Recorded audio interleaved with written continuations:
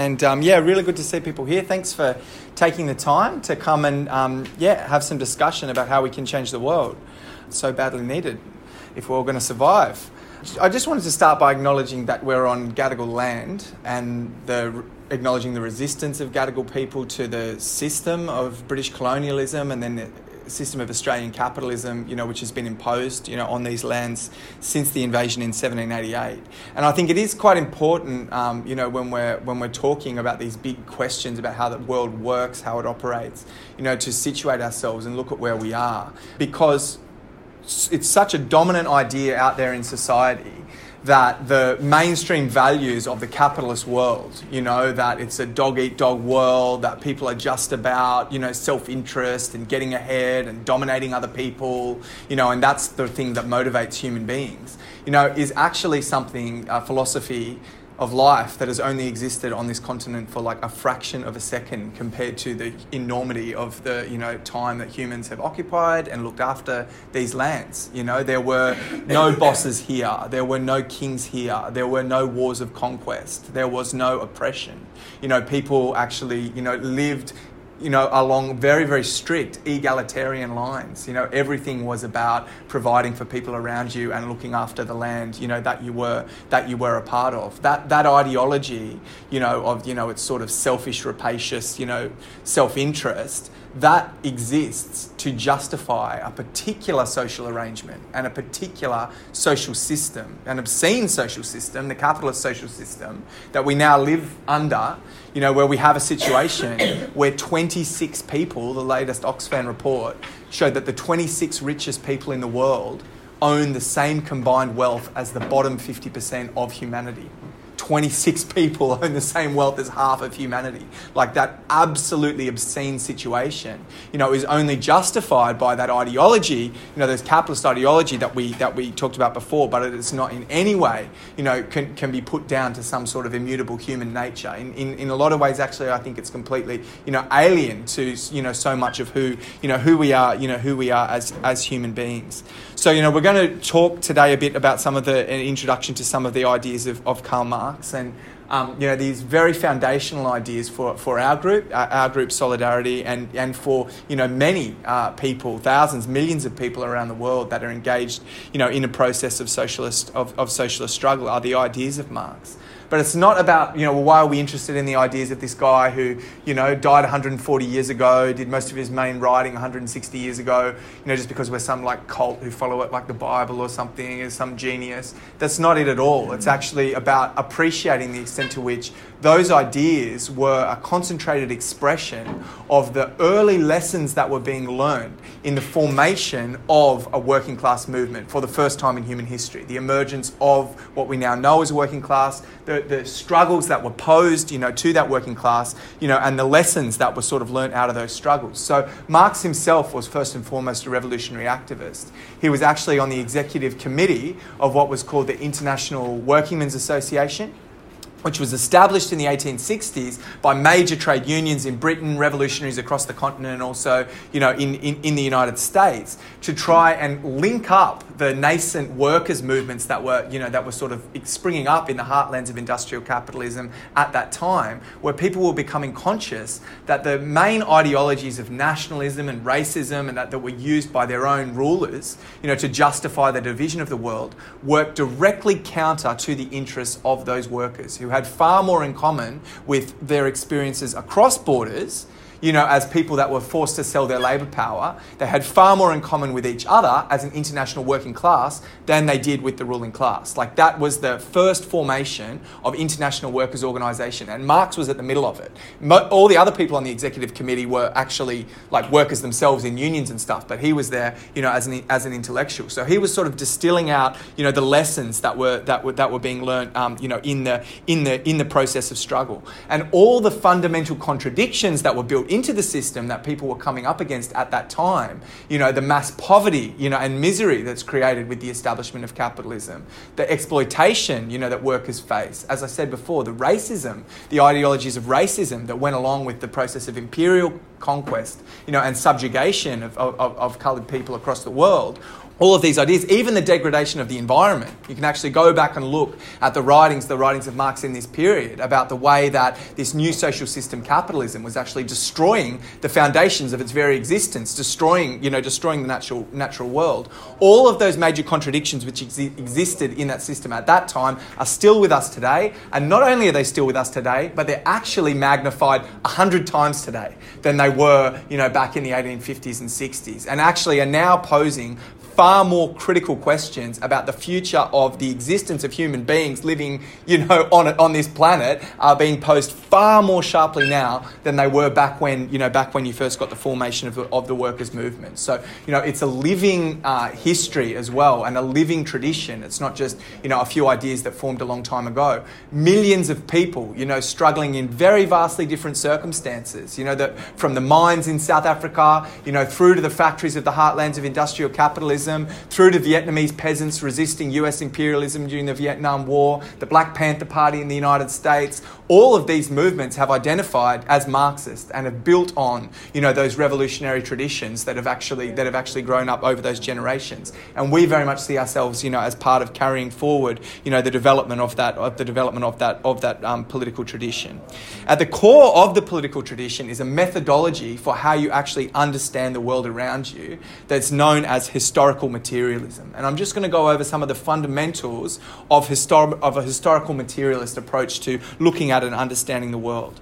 And what historical materialism says first and foremost is that if you want to understand any particular aspect of a society, if you want to understand its legal system, if you understand its cultural forms, if you understand anything really about that society, you must first and foremost look at how production takes place in that society, how people actually produce themselves, where we are beings who make ourselves from the world around us, who actually physically construct, ourselves from the world around us. So how does that process of making yourself and making your society through interaction with the material world, what Marx called the metabolism between humans and the material world, what does that look like, and what are its fundamental characteristics?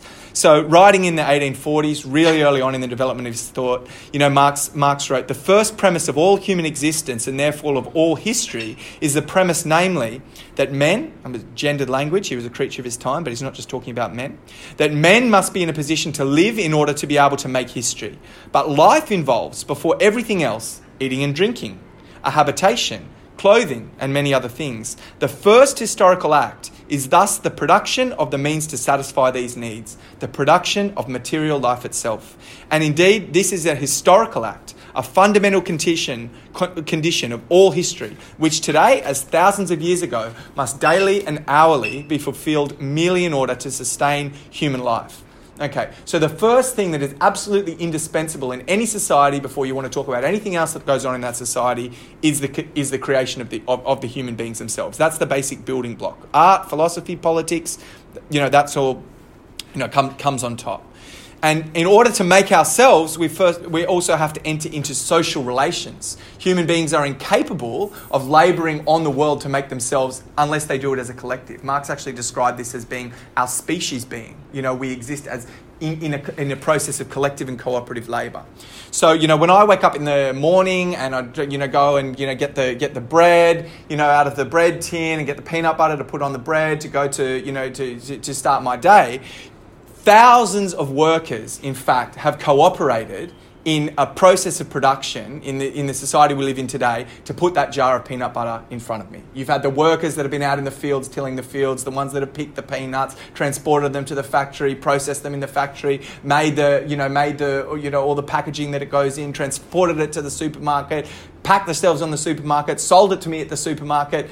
Thousands of people have engaged in a cooperative process so I can reach up and grab a jar of peanut butter off the shelf. Okay? This is a very different way of making a human being to people here on Gadigal land before the invasion, where things were far more direct process of metabolism with the environment. It's far more right in front of you. There's a direct process of cooperation with, people that you're intimately connected to, sort of in that process. So you can look at the system of production in both of those societies to analyse so much more about how those societies actually operate and what the contradictions are within those societies. And the most important thing about a capitalist society, The most important fundamental characteristic of capitalist society is that the vast majority of the population are alienated from the means of production. We do not own or have direct access to the things we need to make ourselves. These are separated from us. If we want to actually gain access, to the, fundamental conditions for making our own life, the only way to get them is to sell our labour power to a boss, to sell our labour power to the capitalist class, right? That's the fundamental characteristic of capitalist society. Far different from many forms of social organisation throughout human history. Where even, there were times, as I argued before colonisation, other places in the world, everywhere in the world actually, at some point in time, where there was no social class at all, where people lived in strict egalitarian ways. Even you had the development of social class, in different areas of the world with the development of the agricultural revolution, the emergence of the importance of controlling a surplus product, the surplus grain, everything that went along with that, with the development of a ruling class in those societies. Even in those sorts of societies, you do not see what you see today, where ordinary people have got no access to means of production, where we're completely beholden to selling our labour power.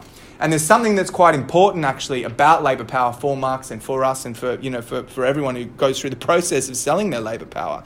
And that's that for human beings, labour is actually our creative essence, right? This is actually who we are as human beings, is defined by our interactions with the outside world, how we actually interact with and transform that world. And as I said before, this is our species being. This is done in cooperation, with other people. So, under capitalism, we became alienated from control of this creative potential. We have no control over this fundamental characteristic that makes us human. So, Marx wrote about the impacts, on human psychology and on the development, of society in conditions where people are alienated from this, this thing that's so important to them. I mean, you think about it, right? You have to sell your labour power to a boss, and then they have complete control over what you do with it. You work for the supermarket, they tell you where to stand, what shelves to pack, blah, blah, blah. You work for the call centre, they give you the script, they give you the numbers, you make the calls. You don't actually have a say in that thing that's so fundamental to who you are and to be able to your process of self-expression.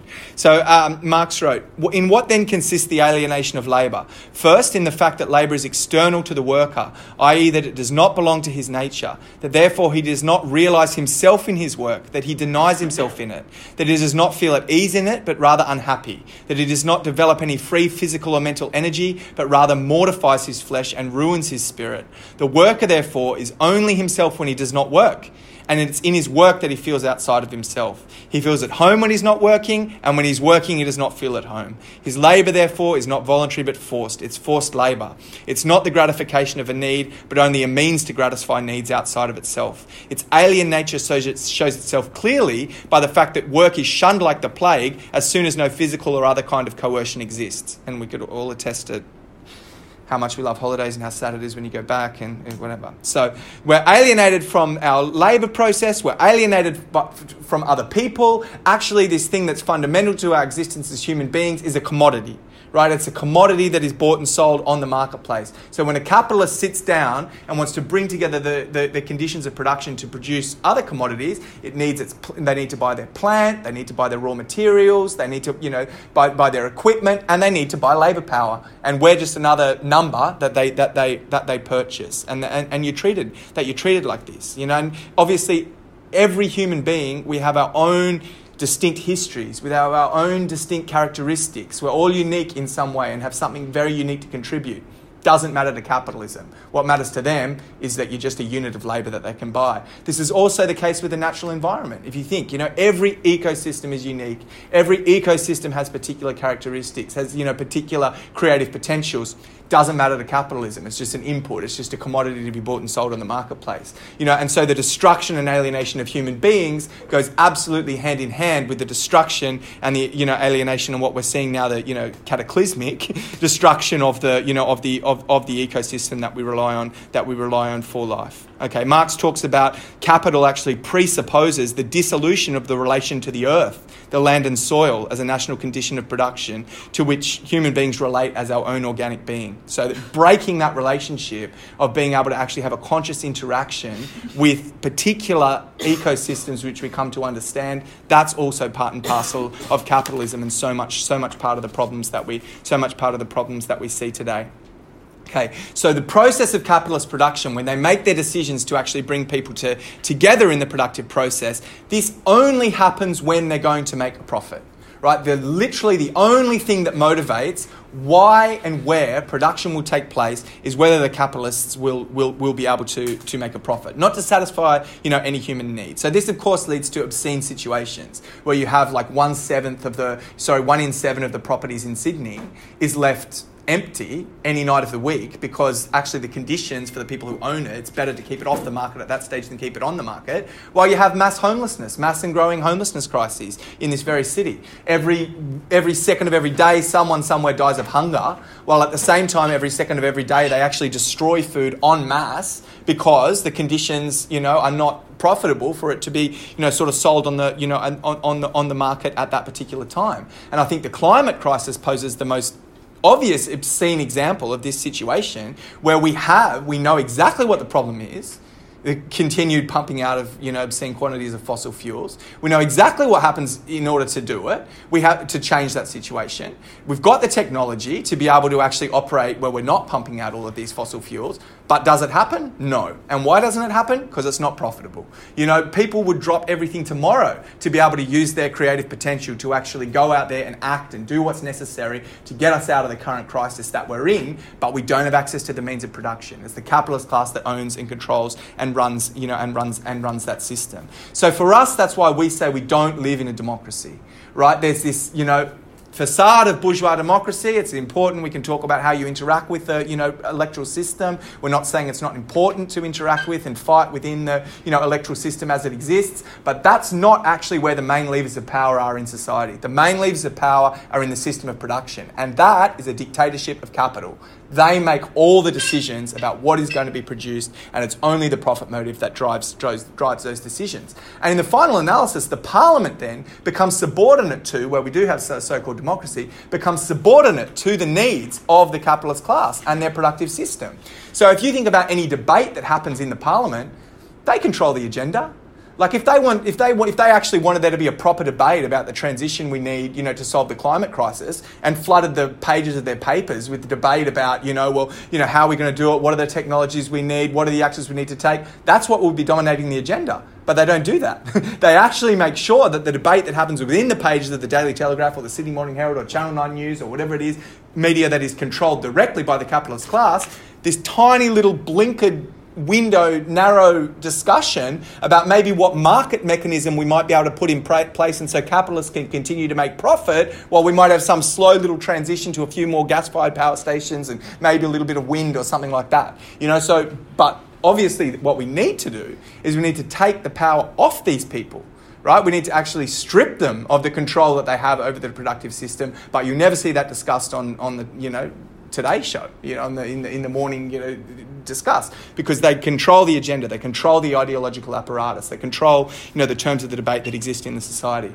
Okay, so I'm probably coming to the end of my time, but it's important for us to emphasise what our actual alternative is, what we're talking about when we talk about revolutionary socialism, because this Marx wasn't just brilliant in terms of his analysis of what are the main contradictions within capitalist society.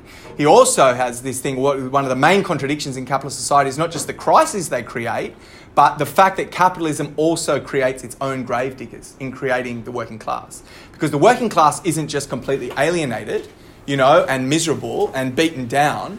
We're also brought together in the process of production in these often enormous workplaces where we can come to see through a process of struggle that it's actually our labour which keeps the whole thing going.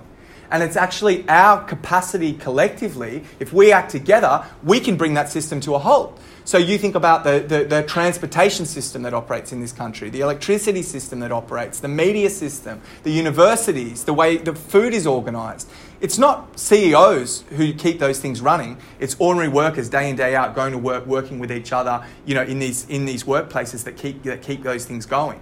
And because capitalism pushes us to fight to survive, it brings us together, and then it tries to cut our wages. And then so the people are in a workplace all together, really upset about the fact that their wages are being cut, starting to have discussions about what are we going to do to try and change this situation. People can realise the collective power they actually have as workers to collectively withdraw their labour and to strike and to organise, in unions. And then you can see throughout history, in times of social crises, be it economic crises, in times of war, in times of acute, things are really terrible, you can see this process of people coming together to fight around their interests, which is often just restricted to joining a union and fighting in your union for better working conditions, can suddenly spill over into a far more profound challenge to the entire way that the system, operates itself. And this is what happened in the Russian Revolution in 1917, when workers collectively in their workplaces set up Soviets, right? Direct collective democracy of workers, delegated representatives going to mass meetings to actually say, we're going to take the whole thing off them. We're going to take the productive system into our own hands, and we're going to organise militia, and if they try and come and take it back off us, we're going to fight. And that's what we mean when we say that we want a revolution, a socialist revolution. We're talking about ordinary people collectively taking control of the means of production that we have been denied. And it's not just Russia in 1917. You look any time where, workers have done this in times of crisis, there's plenty of inspiring examples. Spain in the 1930s, Iran in 1979, even under the so-called communist regimes, which we call state capitalist regimes, because they were only interested, again, in production for production's sake in Eastern Europe. In Poland in 1981, you had workers' councils again springing up and people saying, we can run society ourselves, we can take the power into our own hands. In Egypt, the Egyptian revolution, which brought down the dictator in 2011, you saw a glimpse, with people starting to organise mass, workplace meetings and mass union meetings and starting to discuss how can we run society fundamentally differently. So that's the sort of revolutionary change that we're pushing for. What we do day to day is we go out and build every struggle, because in every single social struggle that's involved, you can see the little seeds of people starting to come to a realisation about how the system's working and seeing their own power. We're all in our unions. We all fight hard for our unions to, take as much strike action as possible, to organise and fight as much as possible. We also get out there and we fight racism. We confront, the obscene situation, what's going on to asylum seekers and refugees, what's taking place in terms of the, horrific discrimination against Aboriginal people. All of these struggles we see is very, very important for exposing what's wrong with the system and trying to win little bits of justice in the here and now. But it's also about putting forward a vision of what could be fundamentally different. And I would just really encourage people, just to finish, if you're here on campus, it's in the struggle, in the activist movement, that you're going to learn the most that you learn. It's not sitting in the tute room. I mean, tute room can be very good, the discussions can be very important, but I was active here on this campus for 5-6 years, and I tell you, I learned so much more about what the nature of the police are when they come to break up our demonstrations when we're just trying to actually demand, public education.